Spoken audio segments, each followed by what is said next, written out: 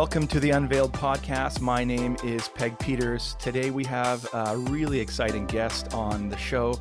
Her name is Valeria McCarroll, and I'm going to let her introduce herself, but she is a psychedelic therapist, and she has written some really powerful material on training guides and really exploring the idea of non-duality and mysticism when it comes to psychedelics. And we're going to really explore that tension between the medical model of psychedelics, such as alive and well, and this rising new kind of orientation toward non-duality, which is really important in this field. So welcome to the show, Valerie. Thank you so much for coming on Unveiled. Thanks for having me. It's Valeria. Oh, Valeria. So it's Valeria with more of an air sound? Yeah. Valeria. Yeah, like Valerian root. Yeah. Oh, that's a great, okay, that helps remember it then. Yeah. Root. Is that actually where it came from? It's a family name. I was named after my great aunt, who was named after my great great grandmother, who was a German, daughter of a German count. Okay. Wow. Yeah. Valeria. I love that name, and yeah, I'm really glad you gave me get that connection so my brain can remember that. It's better than malaria. Yeah. Oh, there. Wow. Nice way to frame that. I would love for I read one place where you talked about you situated yourself and positioned yourself in kind of the context in which where you live. And I'd love if you could do that, because maybe it was just a small paragraph about your bio, but it was really about situating yourself. And I'd love for you to just kind of frame who you are and how you want to present yourself, because I think that's really important as we do this work, because we are grounding our bodies in a lived reality and a lived context. And I think that's really important. So yeah, do you mind just kind of introducing who you are? Sure. Thank you for that. I like situating myself anytime I give a talk, sort of to make my lenses overt, right? Because everybody has a biased perspective to one degree or another. And so I am, I'm sort of name some of my lenses. I'm a white, cisgendered being in a female body with a non-binary soul, and I'm sort of reconciling those two aspects of my identity perpetually. I have a mostly able body that navigates chronic pain, and identify as neurodiverse and highly sensitive, and I'm a survivor of sexual trauma. Those are sort of some of my lenses. I am formally trained as a psychotherapist, a somatic psychotherapist, and a yoga teacher and a psychedelic guide. And I live in what's called Sebastopol, California, which is the coastal Miwok territory of the West Coast. So those are sort of some of the aspects of my identity. The lenses that you bring to this work. And I just found that very refreshing, that you're like, I'm putting my lenses on the table and here's who I am as I'm kind of exploring this work. And so, I just found that a really, really refreshing way to kind of introduce yourself. So thank you so much. I'm here just on the lands of the Samath people. These are the First Nations, the Matsqui and Samath First Nations in the west coast of Canada. And I just want to honor their land. And these are the people of this, people of the river, as they're called. And they're the ones who've kept this land and this medicine for us to partake in and use. And for me, I'm just learning of what does it look like to do decolonizing of psychedelics as you are in relationship with Indigenous brothers and sisters. And so that's one of, a big passion of mine, is how do we connect with ancient land-based wisdom that really helps us understand the power of connection as we work with plant medicines. And so that's been a huge learning for me. And I think it has a lot to say when we're talking about non-duality, because the worldview of all indigenous peoples is that there's spirit in everything, spirit in river, in mountain, in us, in everything. And so in that we are all one. And the process is coming back to wholeness, coming back to our connection. That's at the foundation of everything they believe. And so I want to honor those people and the land in which we live, and honor that this is their medicine that we are learning to work with in new ways. So yeah, that's an important aspect of my heart cry on this too. Absolutely. Valeria, I want to dive into and I'm going to start right into the deep waters here because this is kind of how, I came across your work. I came across an incredible academic article that you recently wrote, and I'm going to give the title of it. It's called Mysticizing Medicine, Incorporating Non-Dualism into the Training of Psychedelic Guides. And this was, I think, a piece that you did for Integral Transpersonal Psychology for the California Institute of Integral Studies. You can find it online. And to me, this piece was a really unique framing of the challenge that's happening right now in psychedelics. And I'll situate the framing like this. I think there's a couple of models operating right now. There's what I would call the medical model, and there's lots in that stream, right? And it's typically it's been seen in all the clinical trials. This is a MAPS kind of model: 2 therapists, 1 client. We're going to give them, a dose of psilocybin. We're going to have this, 3 prep sessions and these kinds of things, and we're going to kind of just give them the medicine, stand back, let them have an experience, and then kind of pick up the pieces and try to integrate that after. So that is, I mean, I know I'm leaning into that a little bit, but I'm just want to frame it for people, right? This is kind of how it's been talked about. And then there's the other model, and I'll call that the more ceremonial model that we've kind of known is, let's a bunch of us fly to Costa Rica, and we don't really know each other, but we come into a big shared communal space, have 5 days of a retreat, and then fly home and kind of try to integrate that on our own at some level. And I think there's some gaps in both models, and I think the way that you started to frame it for me in this kind of understanding non-dualism as a lens to help people somatically connect back into who they are is a new way of kind of understanding. It's still medical in the sense of it's still using therapists and that therapeutic relationship of trust to build a connection, but it's going far deeper into the body as a kind of a somatic way of dealing with integration and what's even happening in the altered state. So I really loved your piece, and I'd love for you to kind of unpack it. First of all, what kind of got you to this place of saying, I want to explore non-dualism as a really interesting framework for psychedelic guides? Sure.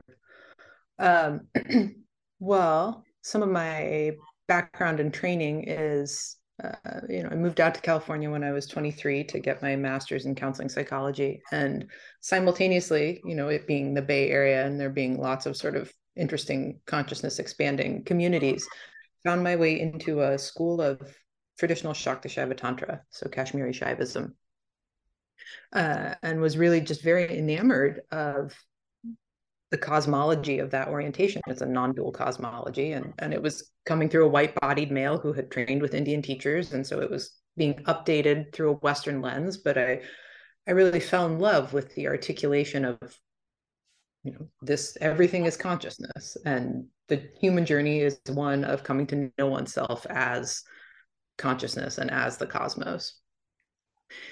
And there was a way in which that was very, very theoretical for me for a long time.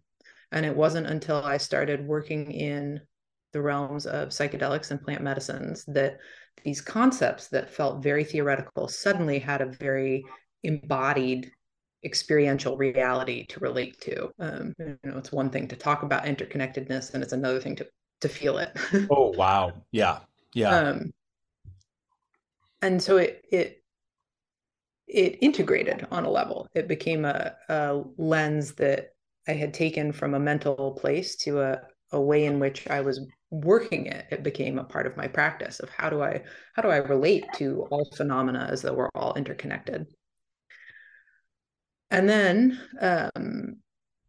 some years later, have been very, very blessed in my life to have relationship to an indigenous community or an indigenous family in the Mazatec people down in Mexico, in Huautla de Jimenez. And I was down there doing work with the psilocybin mushroom, and I had a Kundalini awakening, which in Kashmiri Shaivism or in traditional Tantra is considered an act of grace, right? It's the descent of the divine feminine, and it awakens the sort of the beginnings of the light body.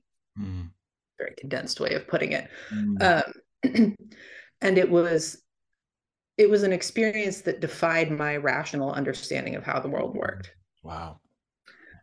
And I felt the need to try to understand this. So I went and I wrote a dissertation about it. I love it. Um, But yeah, like you people know, do, I'm just going to do as you do a do, dissertation on that. Yeah, I had this experience that was so yeah, profound. It's going to take yeah, me 3 years to write about. yeah, exactly. Well, I have I guess a strong mind, and a need to understand, and writing and is one of the ways that I really deepen my own practice of integration. Um, and so part of that process was to go into a long review of the history of Tantra, which at that point in my life I really had placed on a pedestal of like, oh, non-duality is the way. Um, and it served to deconstruct that pedestal for me, because part of what I uncovered in that process was all the ways in which patriarchy and systems of oppression had co-opted this beautiful system of practice and used it to reify systems of power over and power under. And so it helped me kind of situate non-duality as a goal, and also look at it through a critical lens. Mm.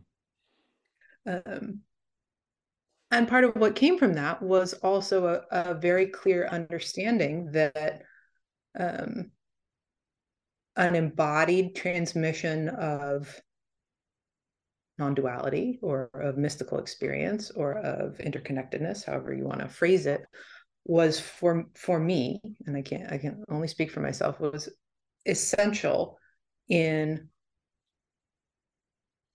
recognizing my own place as a person who has been oppressed, and as a person who participates in systems of oppression, seeing how I am situated within that, um, both in my light and my shadow, and seeing very clearly, in the interconnectedness, like, oh, we're all responsible for getting out of this together. Hmm. uh, so for me, the whole point of psychedelic work, or of expanded states, is healing. I sort of look at the world and I'm like, well, we're in a time of global cataclysm, and so what are we going to do about that? Because it kind of seems like we need a collective response. Individual, absolutely, but there needs to be a collective response to what's happening. Otherwise, we're going to burn ourselves up.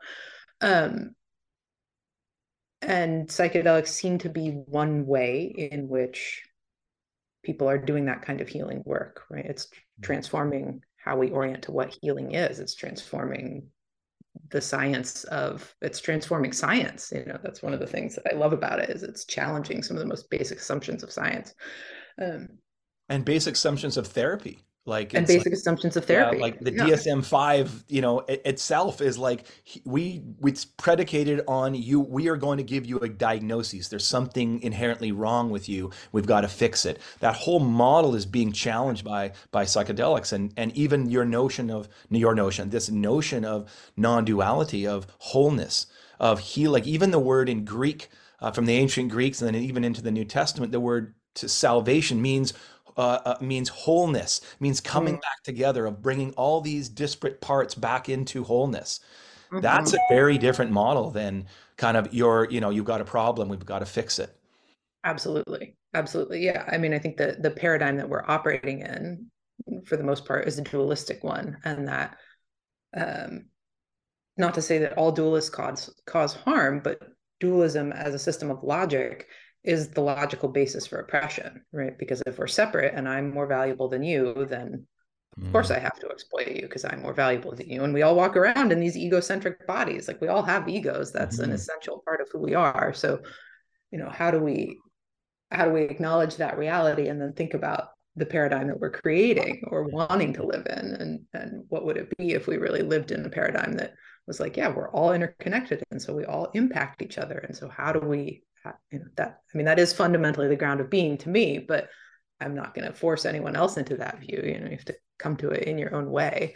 mhm. um, But these so expanded states can allow you to access it in ways. This is what you're saying, is that this kind of psychedelic medicine and this approach can allow people to feel it not in their head anymore, but they can, directly encounter the divine within them, not as a divine absolutely, outside, but as divine absolutely, within them. yes, yeah. And I think that's really where, you know where the shift can be most fundamental or most primal, because we identify so much with our bodies, right? This is me, and everything outside of my skin suit is other on some very basic way. But to work with an entheogen, to bring as the Mazatec would orient, you're bringing the spirit of the mushroom, the spirit of the goddess, into your body, and you're communing with her or communing with them, and that kind of, whether or not we're orienting to that understanding of what's happening. People are having mystical experiences working with psilocybin. Well, what is a mystical experience? It's something that transcends the boundaries of self and other. And how incredibly valuable that is to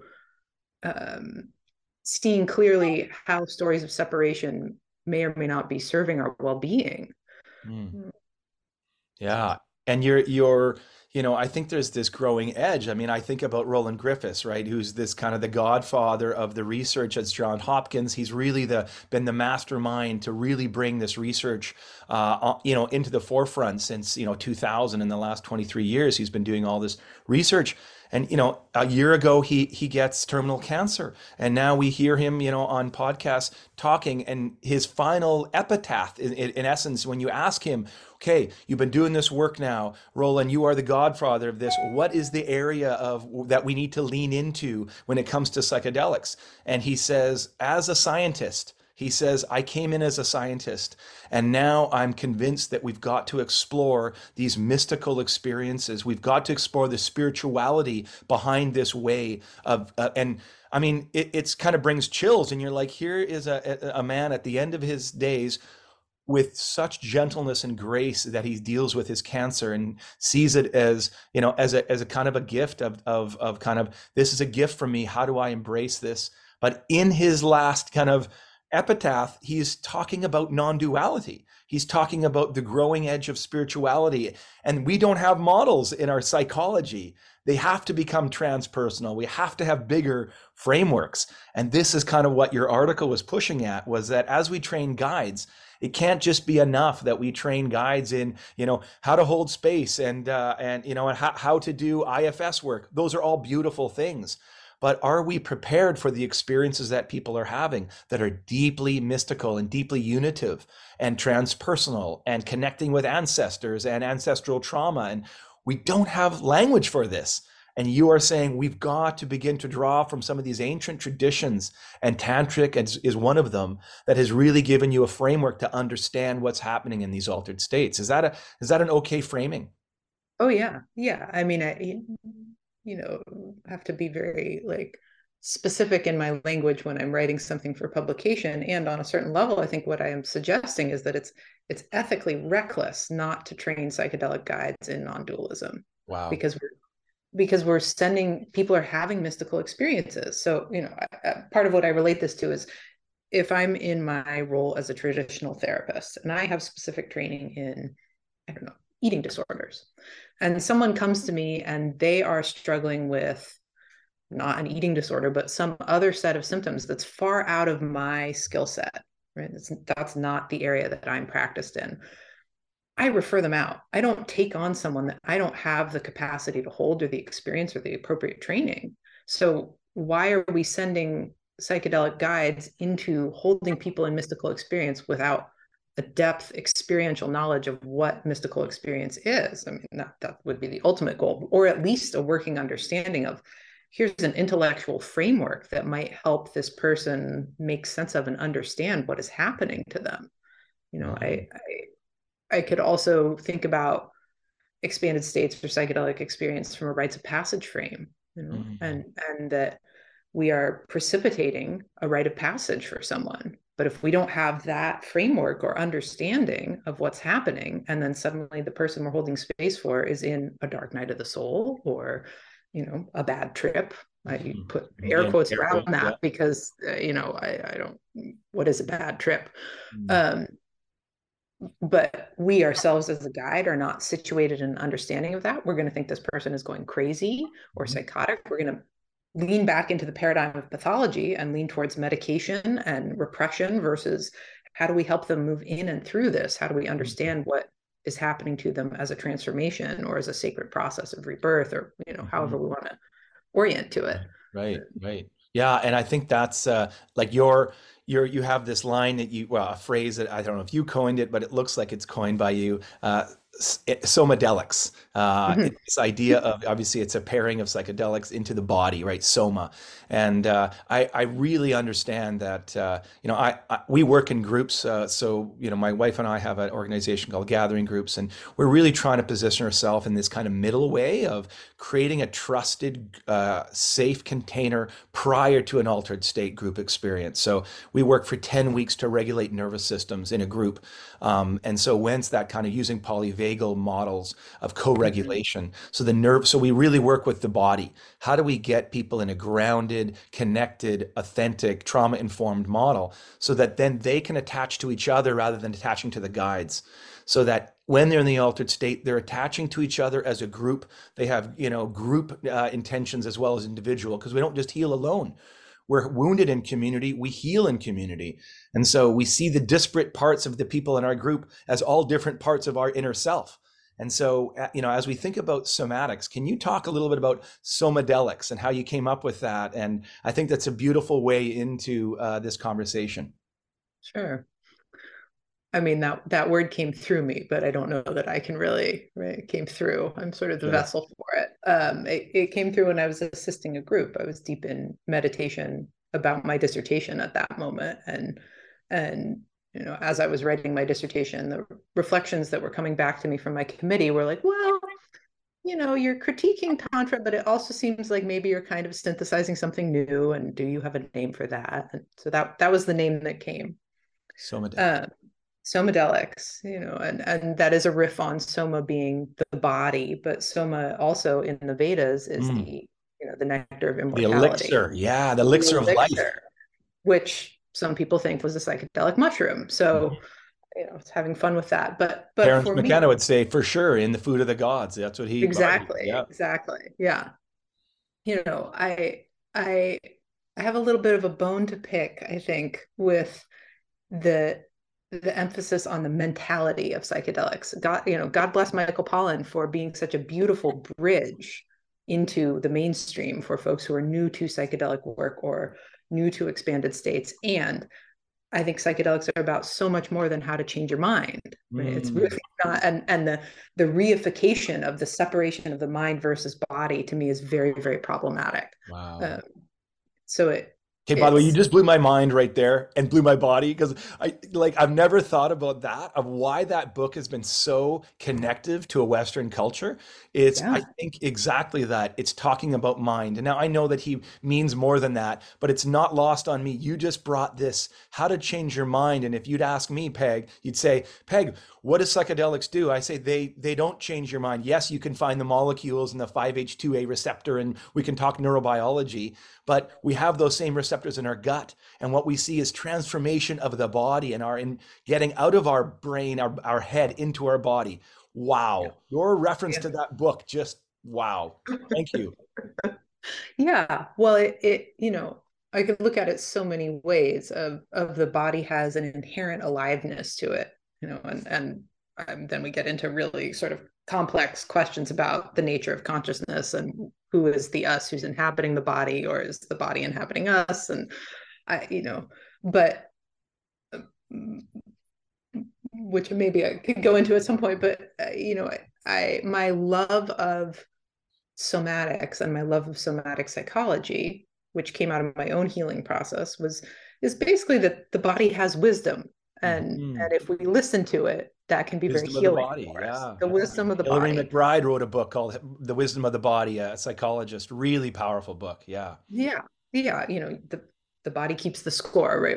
There's a pulse of this happening in culture, absolutely, and such brilliant somatic practitioners out there who are really helping to recover that inherent aliveness. One of my mentors who founded the somatics program at CIS, he said something like, the Descartesian revolution cleaved the interiority from sensibility, and this idea that we've really been dismembered. We in our separation from mind and body, we've stopped trusting our sensate landscape and how damaging that is to us and how much violence that causes. Um, and I think where psychedelics have such potency is they can help us kind of recover that sensibility or learn to trust it again or really embrace it. And so Somadelics is in some ways a prayer for that, of what is that to really recover that in oneself, and the implications for that, both on the individual level, but this idea of integration as, for me at least, the upliftment of every being, right? That as I recover that capacity in myself, and I'm not walking around in a traumatized body, that hopefully I use that agency and capacity in service of all beings and in really addressing where the need is greatest, which to me is in systems of oppression.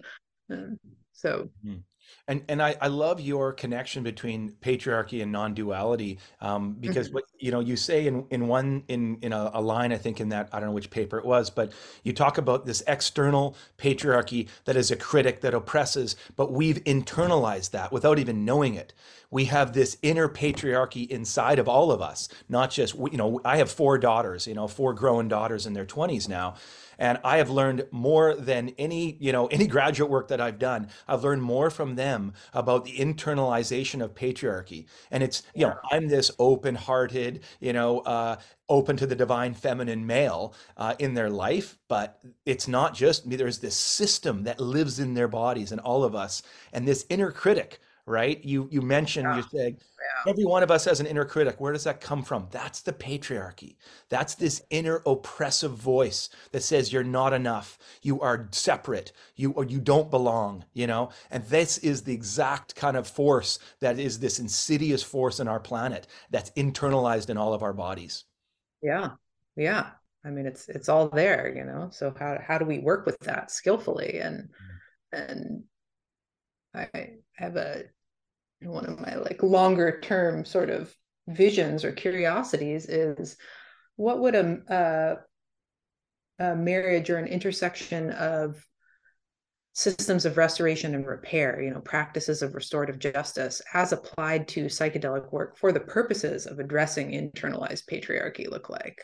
How could, well, we talk about right now we're operating in a psychotherapeutic model of psychedelic work, but what would it be to train a guide in, I don't know, restorative justice or Right. transformative justice, and to how to think about those frames of working with a group and bring that inside. I mean, you just named it, right? We project all of ourselves onto the group. So how do we take that work and bring it back in? Yeah. And that's transformative when people like we've been operating, watching these groups transform, right? It's a 12-week process, but the transformation happens prior to any medicine. Most people would say that the highlight of the experience is not the medicine day. It's not like, oh, that was the most transformative thing. Almost 80 to 90% of people don't even really mention that when we say, how was this 12-week process? They're saying, this is the first time I felt seen. I felt held by a community. I felt like who I was not judged. There was a non-judgmental space. I long for connection and community. This is what we're hearing. And then you add, it's, as you said, it's a non-specific amplifier. The medicines amplify this feeling of connectedness and belonging that we can create in these group structures.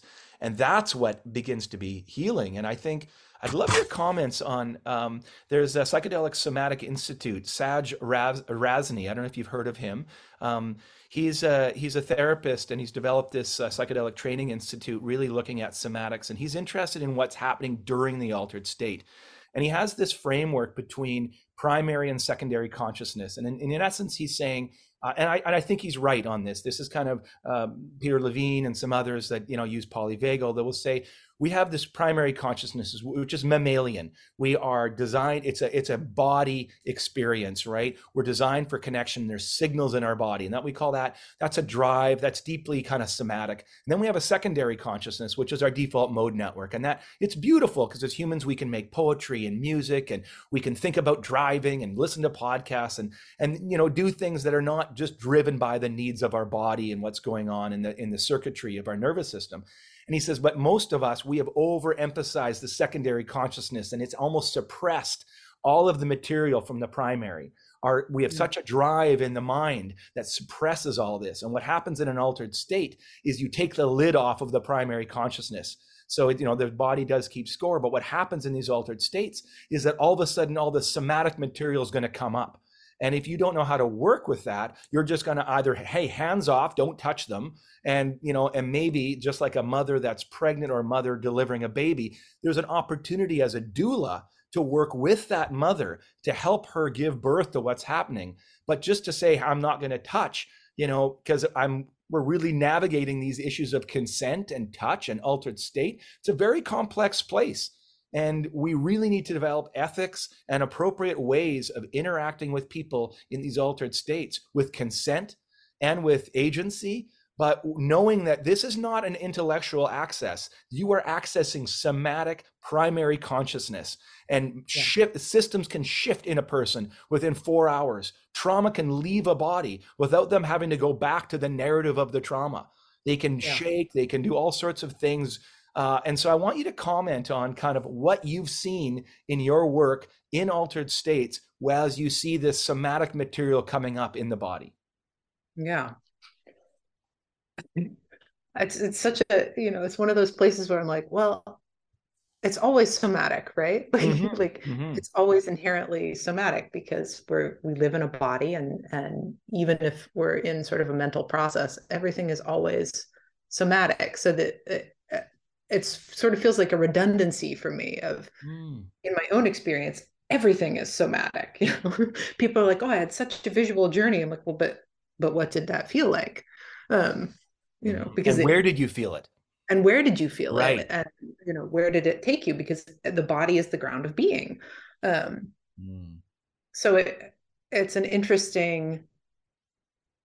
just an interesting place to start from. I mean, where it brings me is, I've been reading a lot about memory. I've been reading Peter Levine's Trauma and Memory book, which is great. And thinking a lot about trauma as stuck energy or sort of stagnancy in a system. And then that stagnancy creating kind of a rigidity in our innate fluidity between, our secondary state of consciousness and our primary state of consciousness. And then I mix metaphors because I'm thinking a lot about memory, and that word mem, the Hebrew letter mem, is one of the three maternal letters of the Hebrew alphabet, right? In Jewish mysticism, you have the three maternal letters out of which the whole world is created. And mem, the roots of memory and menses and meter and sort of all the things we get the rhythm of our consciousness come from, is associated with water. So this idea that memory is a kind of fluidity. And we know this because what we know about memory is that it's not at all stagnant, that it is actively, constantly being reshaped. And every time we recall memory, we're actually creating a whole new set of neurons to encode it. So it's the idea that it's something that happened, right? In the, it's, and then we get into like, well, really, what is time? And, what's the function of memory? And one way I could think about memory, or if I think about water as our emotional landscape, right, from an indigenous perspective or a Jewish mystical perspective, water would be our heart center, our emotional landscape, sort of the connective tissue. That if trauma is a stagnancy or a crystallization or a hardening, that one of the beautiful things that psychedelics can potentiate is the capacity to soften, to open, to release, to give us more innate fluidity in how we move between our primary and our secondary state of consciousness, such that we're back to the recovery of the body, right? That we're actually embracing this body that we live in, and to acknowledge that that's also very difficult. We live in a capitalistic culture that values overworking and not resting and overriding, and, well, how many cups of coffee did you have today? And the larger culture that we're situated within really doesn't support that kind of work. No, it does not. No. That it's very, very hard and very, very radical to actually integrate that and to make that shift, and also a privilege. It usually requires a fair amount of privilege and resource to be able to not work 40 hours a week or to Right. whatever it is. Um, And so that's a powerful, idea. We're saying that in order to be healthy in our modern world, we need to slow down and work less and have more time for play, connection, family, friends. These are the things that will allow our body to feel at home on this planet Earth, in connection with nature. But in order to do that, we have ramped up this consumer, and capitalist society such to a ratcheted degree that most people can only survive if they are both working full time, and maybe wealthy enough to get a nanny, and all of it. And that's like just the norm in our, and this is just to survive. This isn't like, this is just to have, a little home in a suburb somewhere, in North America. You have to just be working this intense level, and your body is what's suffering. And when our body yeah, suffers, we lose the connection to who we are. yeah, yeah. I mean, the body is the sacred vessel, right? Yeah. It's The ground of being, you suffering, said. The the ground of body is the being. ground of being. Yeah. Well, I mean that I fell in love with the tantric view because I grew up on the East Coast, right outside DC, and that's a very image focused place. And Mm. so, I got a lot of messages about what a white female body should look like and be like and how it should operate. And um, when I encountered the tantric view of the body as a sacred vessel, that was radical. What do Mm. you mean this body's sacred? I'm not supposed to starve it and make it fit in designer clothes and have it look a certain way and be just the object of the male gaze? And what do you wait? It's sacred and I'm supposed to take care of it, like, and listen to it? Are you sure? You know, but I think that's the move that is needed at large. We're just to survive in culture, so many of us have to hit override on whatever that message is. It's different depending on how you're situated and what your body looks like and its history. Um, but to learn to Mm. trust what is happening inside is Mm. huge. It's To radical. trust desire. You talk about desire I mean, as that which brings wholeness. Like your body has desires, yeah, sexual, food, yeah, sleep. All of these are things that the body is asking for. Many of us are just oblivious. We don't even know what the feeling like when our body says, I need to go to the bathroom. We don't even, we're not even aware. That's a signal I'm listening to. We do it every yeah, day. Or yeah, food. We just shove our face full of food. We're not listening to signals that our yeah, body is giving us. And so I love yeah, this idea of desire at the core of tantric, is that our yeah, body's desires are good, and how do we work with them to bring us to wholeness rather than suppress it? So much of Christianity has been about suppressing desires in the body and yeah, disengaging the body from the mind. That to be with God is to just be in this kind of mind place of prayer rather than an embodied place. So I, right. I think there's huge insight from this tantric tradition. Yeah, yeah. I mean, so in the one of the origin stories of Tantra, right, at the beginning, everything is consciousness, sort of in the void or in space. And then what actually sets the universe in motion is that consciousness experiences the desire to know itself. That's literally right. And to do that, it goes from nothingness, from sort of cosmic unity into two. It goes from oneness into two. It splits, right? So it can gaze upon itself. But that split creates polarity. It creates positive and negative, or masculine and feminine, or dark and light, or however, whatever the poles you want to create. And that polarity creates charge, right? We know this on an electromagnetic level. When we have two poles, we have charge. And that charge is what creates motion in the universe. So, so to the tantrics, desire is a vehicle, because desire is the the movement between the two poles. Mm. And so you can follow desire back to its original impulse, which is to know yourself as the fullness of consciousness. Mm. It's not a problem. You just don't know yourself as God yet, which is like Mm. a very affirming way to relate to desire, um, versus know Yeah, your desire is bad and wrong and you're going to go to right. hell. Right. Oh man, it's such a limiting, and it's so small, and it fragments. Like even the framing of, a notion of an exterior God that is going to now punish and uses fear as the mechanism, of othering. Right. I mean, it's another vehicle of othering. Right. These systems of oppression, and religion has been part of that, and they've just taken on this othering, and everyone's other. Right. And we see that alive and well in politics. We see it in Right. all sorts of things. And there's psychedelics have this unique ability to bypass our kind of othering framework that we set up as these protective ways. I've got to keep myself safe. And psychedelics bypasses that consciousness, and it goes right into the primary. And it says and you feel, as you said before, you can feel a sense of connection and oneness, that you are part of the divine, that you're gazing at your wholeness. You are experiencing it in your body, not in a mental construct, but in an embodied way.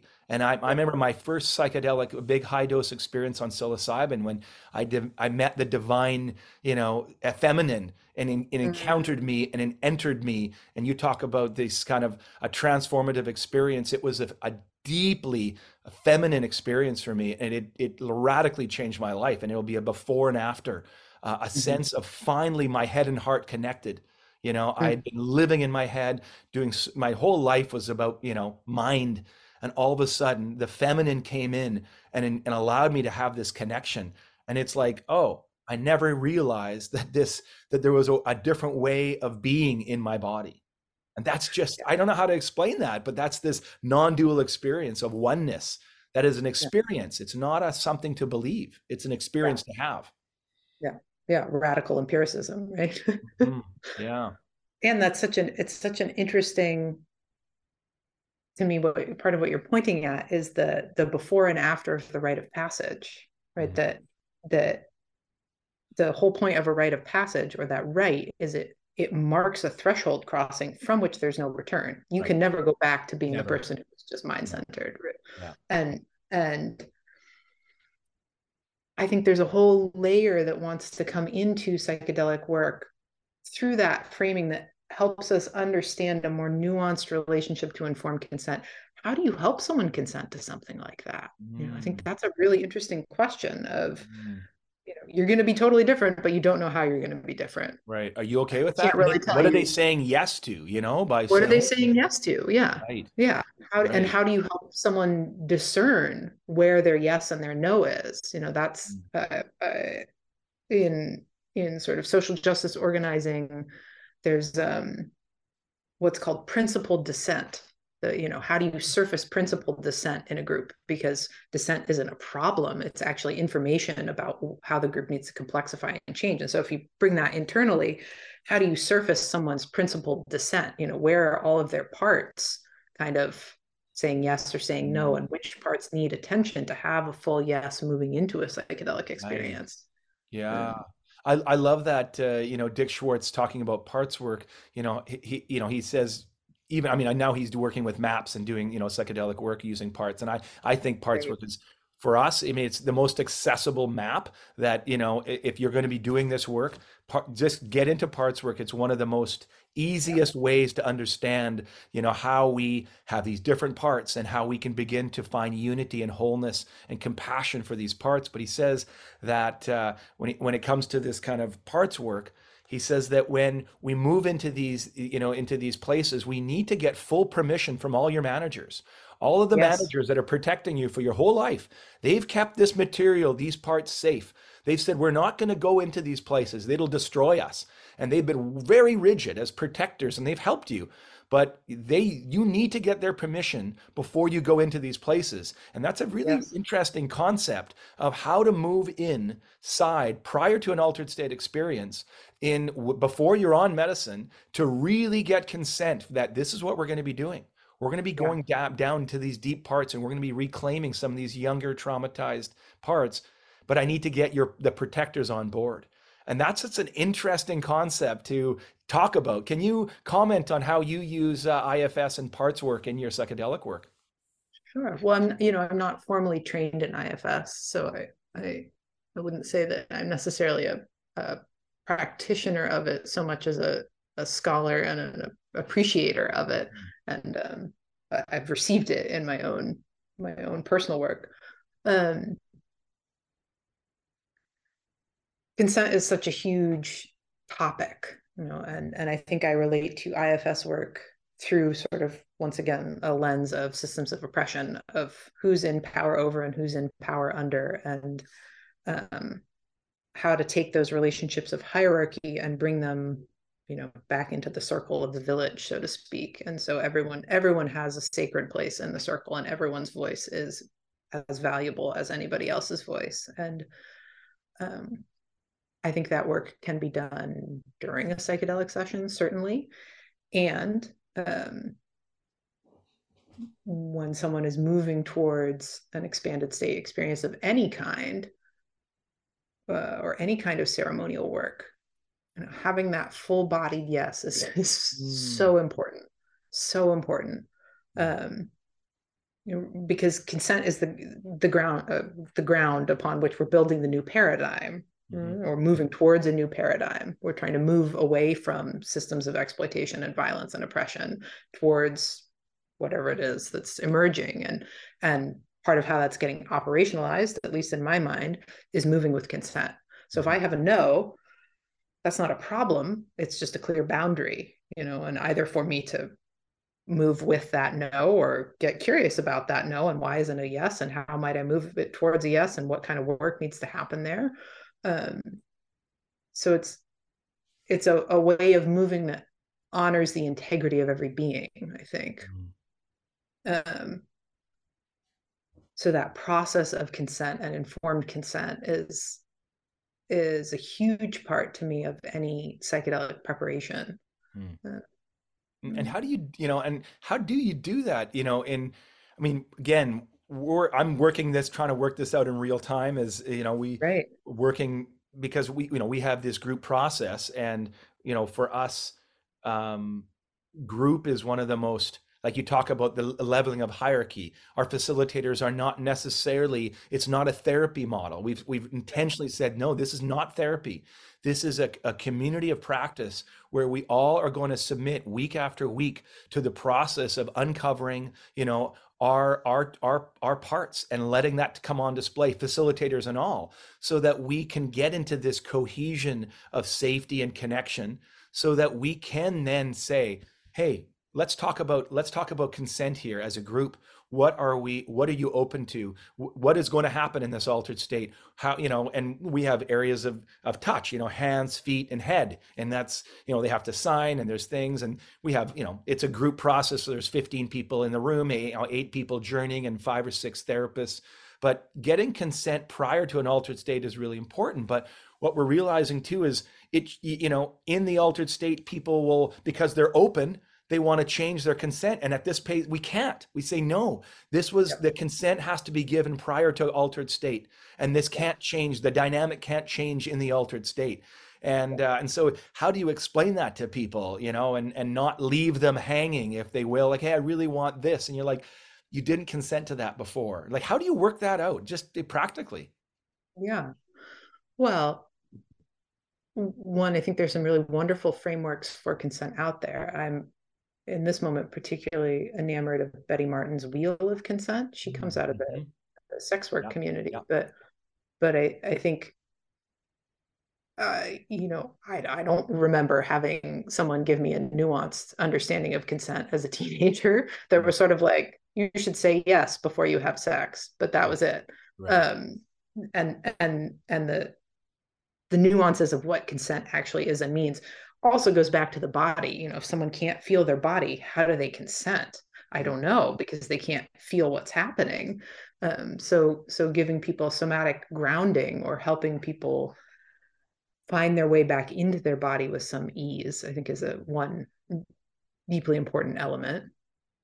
And then within that, a lot of affirmation and permission to say no, right? Situating no not as a problem or a negative issue, but really just, this is how we're flowing, this is how we're co-creating. And no doesn't create problems, it just gives us information about how we need to move.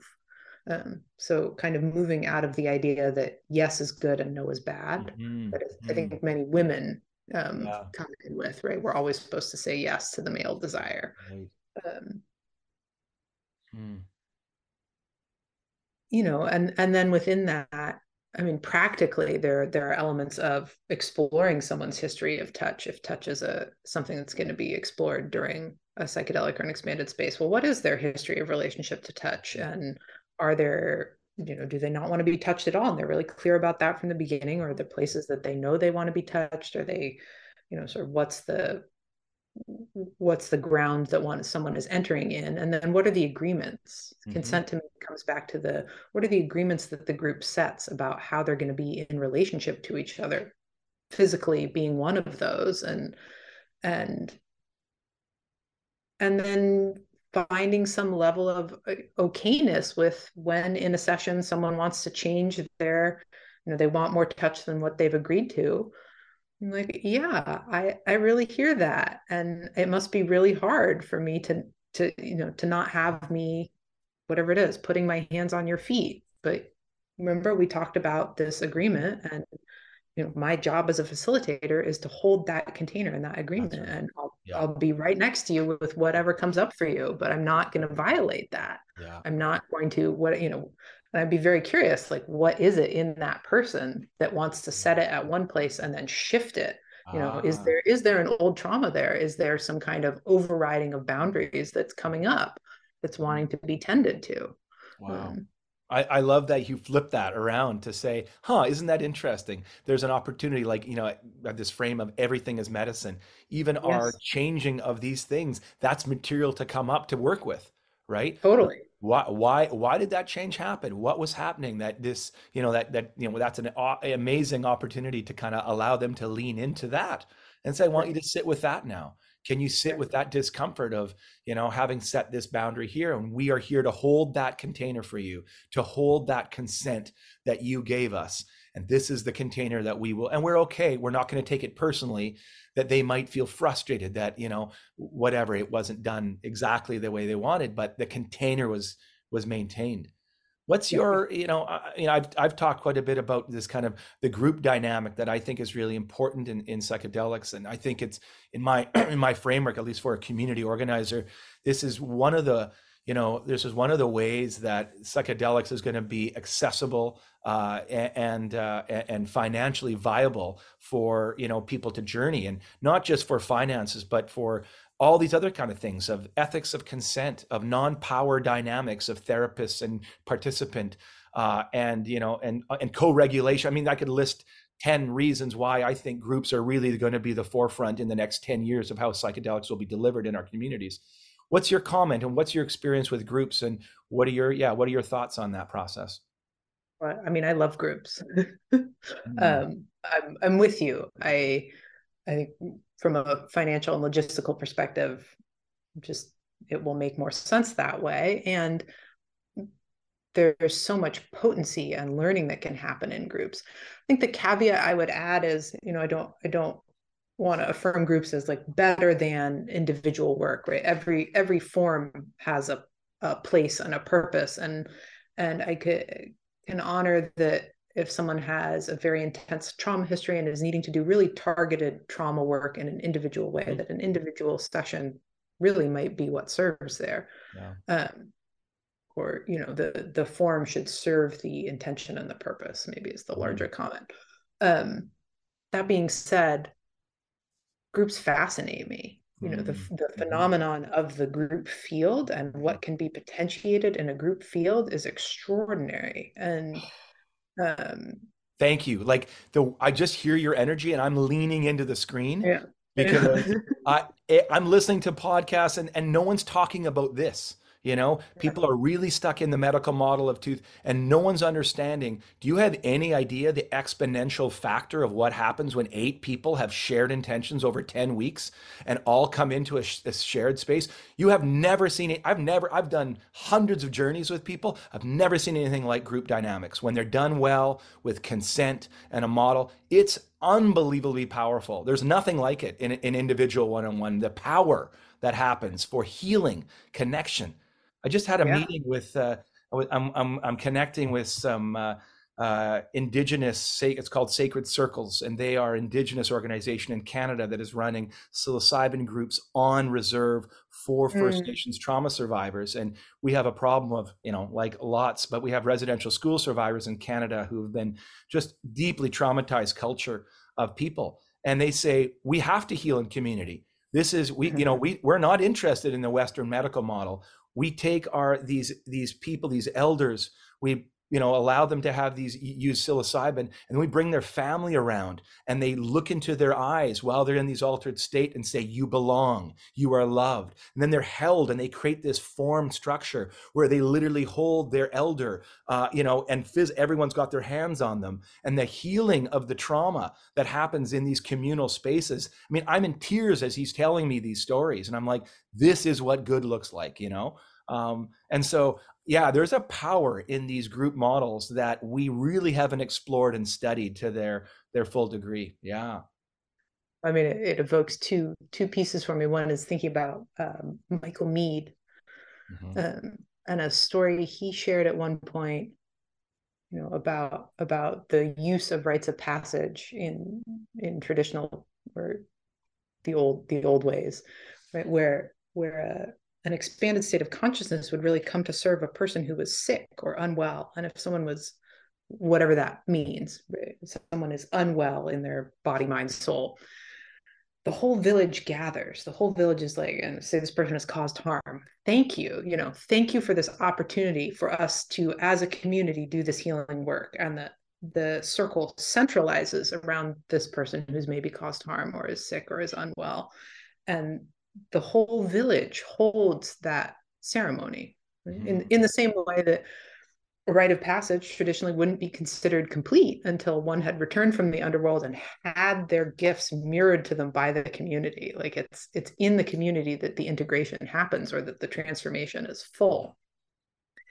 And I think there's for me, a question of, there's all this information and talk about integration, and is that because we don't have a village? Yes. We've lost Yes. our village model, and so now we have to actually do something else in order to integrate this information. Wow. Yeah. uh, I just, that's such a powerful idea that you're bringing up. Like I read this book, Lost Connections by Johann Hari, and he argues that the rise of SSRIs, he's this journalist and really beautiful book. And he says at the core of our mental illness crisis is this sense of we don't have people in our life that are really deeply meaningful. We have people we hang out with, we watch hockey games, we go to the bar with, we do whatever, even our family members, love, we cook, we drive the kids around, but we don't have these deep, intimate places of connection. That's been lost. And so because of that, we're fragmented and alone. And so all this anxiety and fear comes up. And so he says he watches the rise of SSRIs, these anti-anxiety, anti-meds, over the last 10 years as a direct relationship to the loneliness and isolation that we really feel on the inside. And I think he's bang on. And I think what we're really seeing is that the reason for me that psychedelics are so profound right now is that it's really answering the deepest call of our being, which is we are disconnected from ourselves, from each other, and from our natural world, from the planet. And psychedelics begin to call us back to wholeness, to unity, both with our internal parts, IFS language, both with others in community, and then what's larger, which is this mystical, this something larger than even us, And that holds promise with these medicines in ways I've never seen anything else be able to kind of crack that. Yeah, I mean, neither. Yeah. I mean, that is the issue, right? And it's so interesting thinking about that book, where I think so many of us have this idea where we're embedded in this individualistic paradigm where our depression and anxiety is our problem that we Mm-hmm. have to fix, rather than, oh no, that's actually quite a reasonable response to the state of the world. Like, That's right. Of we are course. living, The answer is of course. yeah, we're living in a world in crisis. Like, you should be depressed and Yeah. anxious if you Yeah. don't have a deeper sense of connection to meaning and purpose and community and the earth. Yeah. That's reasonable. Like, Yeah. yeah, your body is responding appropriately. Yeah. Um, so kind of Wow. that I think one of the beautiful things psychedelics are showing us or teaching us is it's affirming the sacred pain of healing. You know, Mm, that healing is not always about the love and the light, yeah. and in fact that like pain is a profound teacher or can be a profound teacher. So kind of on a level taking us off of our our desired pedestal of immortality and being like, no, you're gonna die, you Hmm. know, but you're gonna become part of the earth. So Right. it's okay, but like, Mm. Yeah, I even that think of ways the of working. metaphor of like psilocybin itself, like mushrooms are a decomposer. They break down material so that new life can come, right? I mean, you're taking this, you're taking the divine, I see it for me as a deeply spiritual person. This is a sacrament. Like this is an Yeah, entheogen. For me, yeah, it's like as you come into this work, you are taking the divine into you. Just like, Jesus says, this is my body broken for you. This is what it is. You're bringing in the divine inside of you and you're allowing it to break down the systems of oppression, of resistance, of trauma, of pain. That's what it's going to break down so a new life can emerge. So there has to be a death and there has to right, be kind of resurrection. I mean, these are just right, large archetypal themes in every culture, right? And yep, it's so profound, but even in the mushroom itself is this metaphor for us to understand as we take this in. What is it going to decompose in my life? What do I need to let go of? What is holding me back from being, a connected whole person? So, I mean, right. I love the way you are navigating these waters because it really resonates with me on how we can prepare people and guides to do this kind of work in a communal way. And I think that's really important. Yes, I mean, it's such a great question, right? And it comes back to, for me, well, how are we preparing people to do this in a group way? And in that, and I think the psychedelics really are going to at some point represent an emergent spiritual practice if they don't already. Mhm. So recognizing that thrust in what's happening, and um, I wrote that article, Mysticizing Medicine. Sort of, I riffed on Yeah.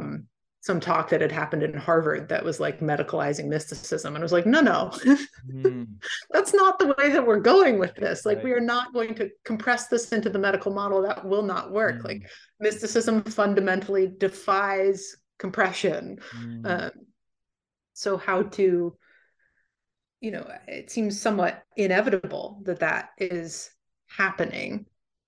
So how do we look at what's happening and say, wow, there's thrusts of religious experience and there's thrusts of non-dualism and there's thrusts of social and transformative justice. And so rather than trying to like fit all those into our medical model, how do we acknowledge that the scientific model is one way of looking at things, mhm, and just like the indigenous bodies of wisdom have a different way that has a lot of value. How do we bring in these other ways of mhm, looking? How do we remain humble and be like, huh, I wonder what that way of looking might have to teach mhm, me?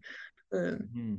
Yeah, there's and this framework called two-eyed seeing. I don't know if you've heard of that phrase. mm, Um, it was developed by some indigenous scholars in the west coast of Canada here, and it's using one lens of the best of kind of Western science and to draw from that, but with the other lens of an indigenous way of understanding the world, the being the interconnection of all things, and to bring those two eyes into kind of focus into creating a new way of seeing. It's not a kind of bracketing out, and we're not trying to get back to like if we can only get back to this non-science framework. It's like, well, we can't do that. We have to transcend. This is part of our evolution, but we have a new opportunity to bring in and say, not like, let's medicalize mysticism. It's how do we begin these two-eyed seeing? How do we begin the best of Western, trauma-informed lenses with these indigenous practices of communal healing and connection? And I think that's kind of what you're advocating with in your paper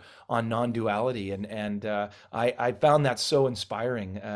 So a couple more questions. One is, what would be for you as kind of in your somadelics? What is kind of some of the integration practices that you recommend to people, kind of embodied ways to take their experience into their day-to-day life?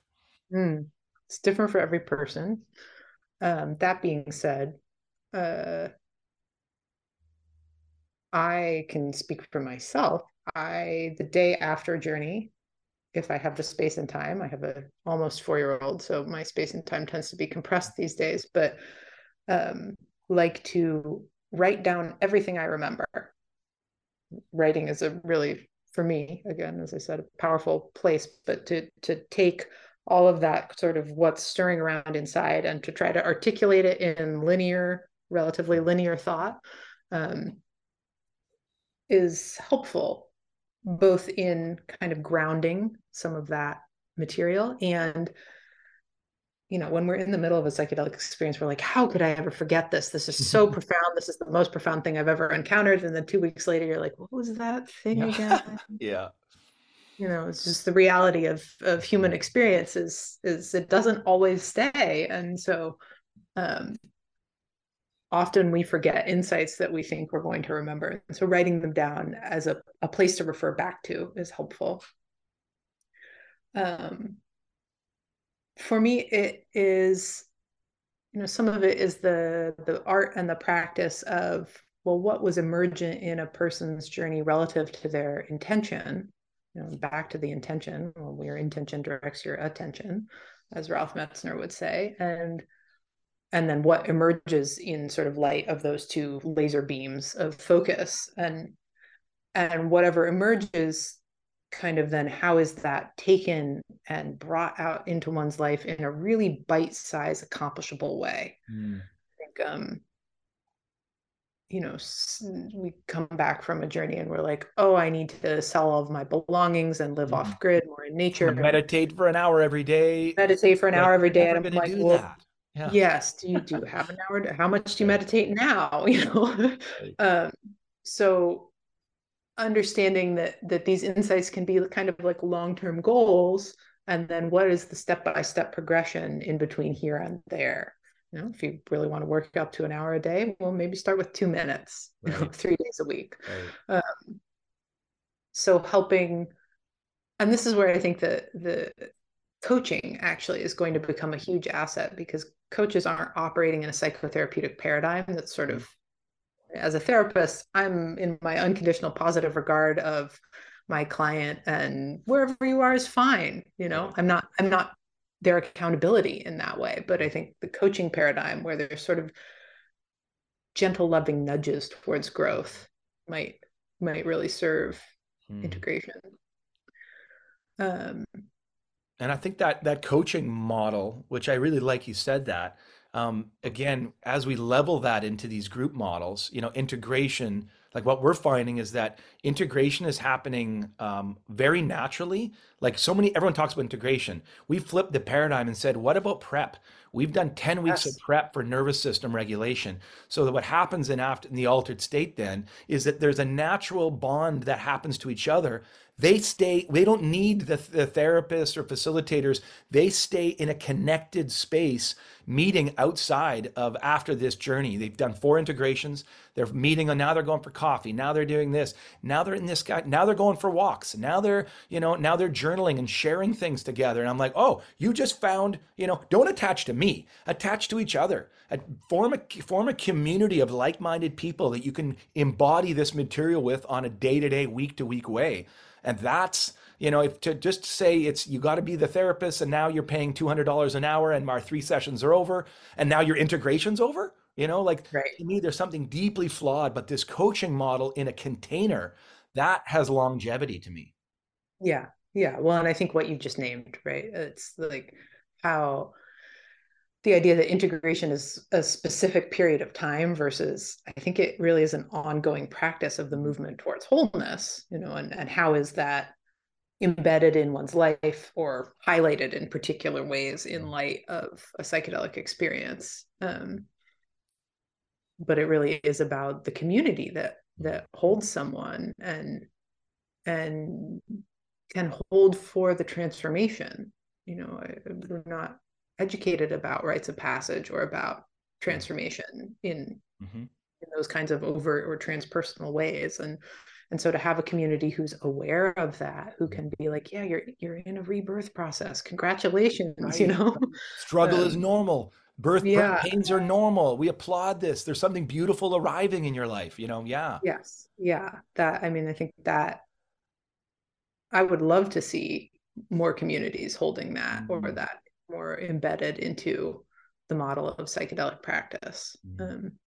Mm, Yeah, you know, when we're done this call sometime, I'd love to talk offline about, the inner workings of this model we're working with, and yeah. because I'd love your insight, I love your feedback, and I think Yeah. there's something really important here, and I love the way that you're leaning into these models, both of non-duality and tantric and group, as really, some models that can really help us really answer some of these deep calls of consent, ethics, integration. A lot of that is can be answered in these new models. So I'm really Yes. excited that we've been having this conversation.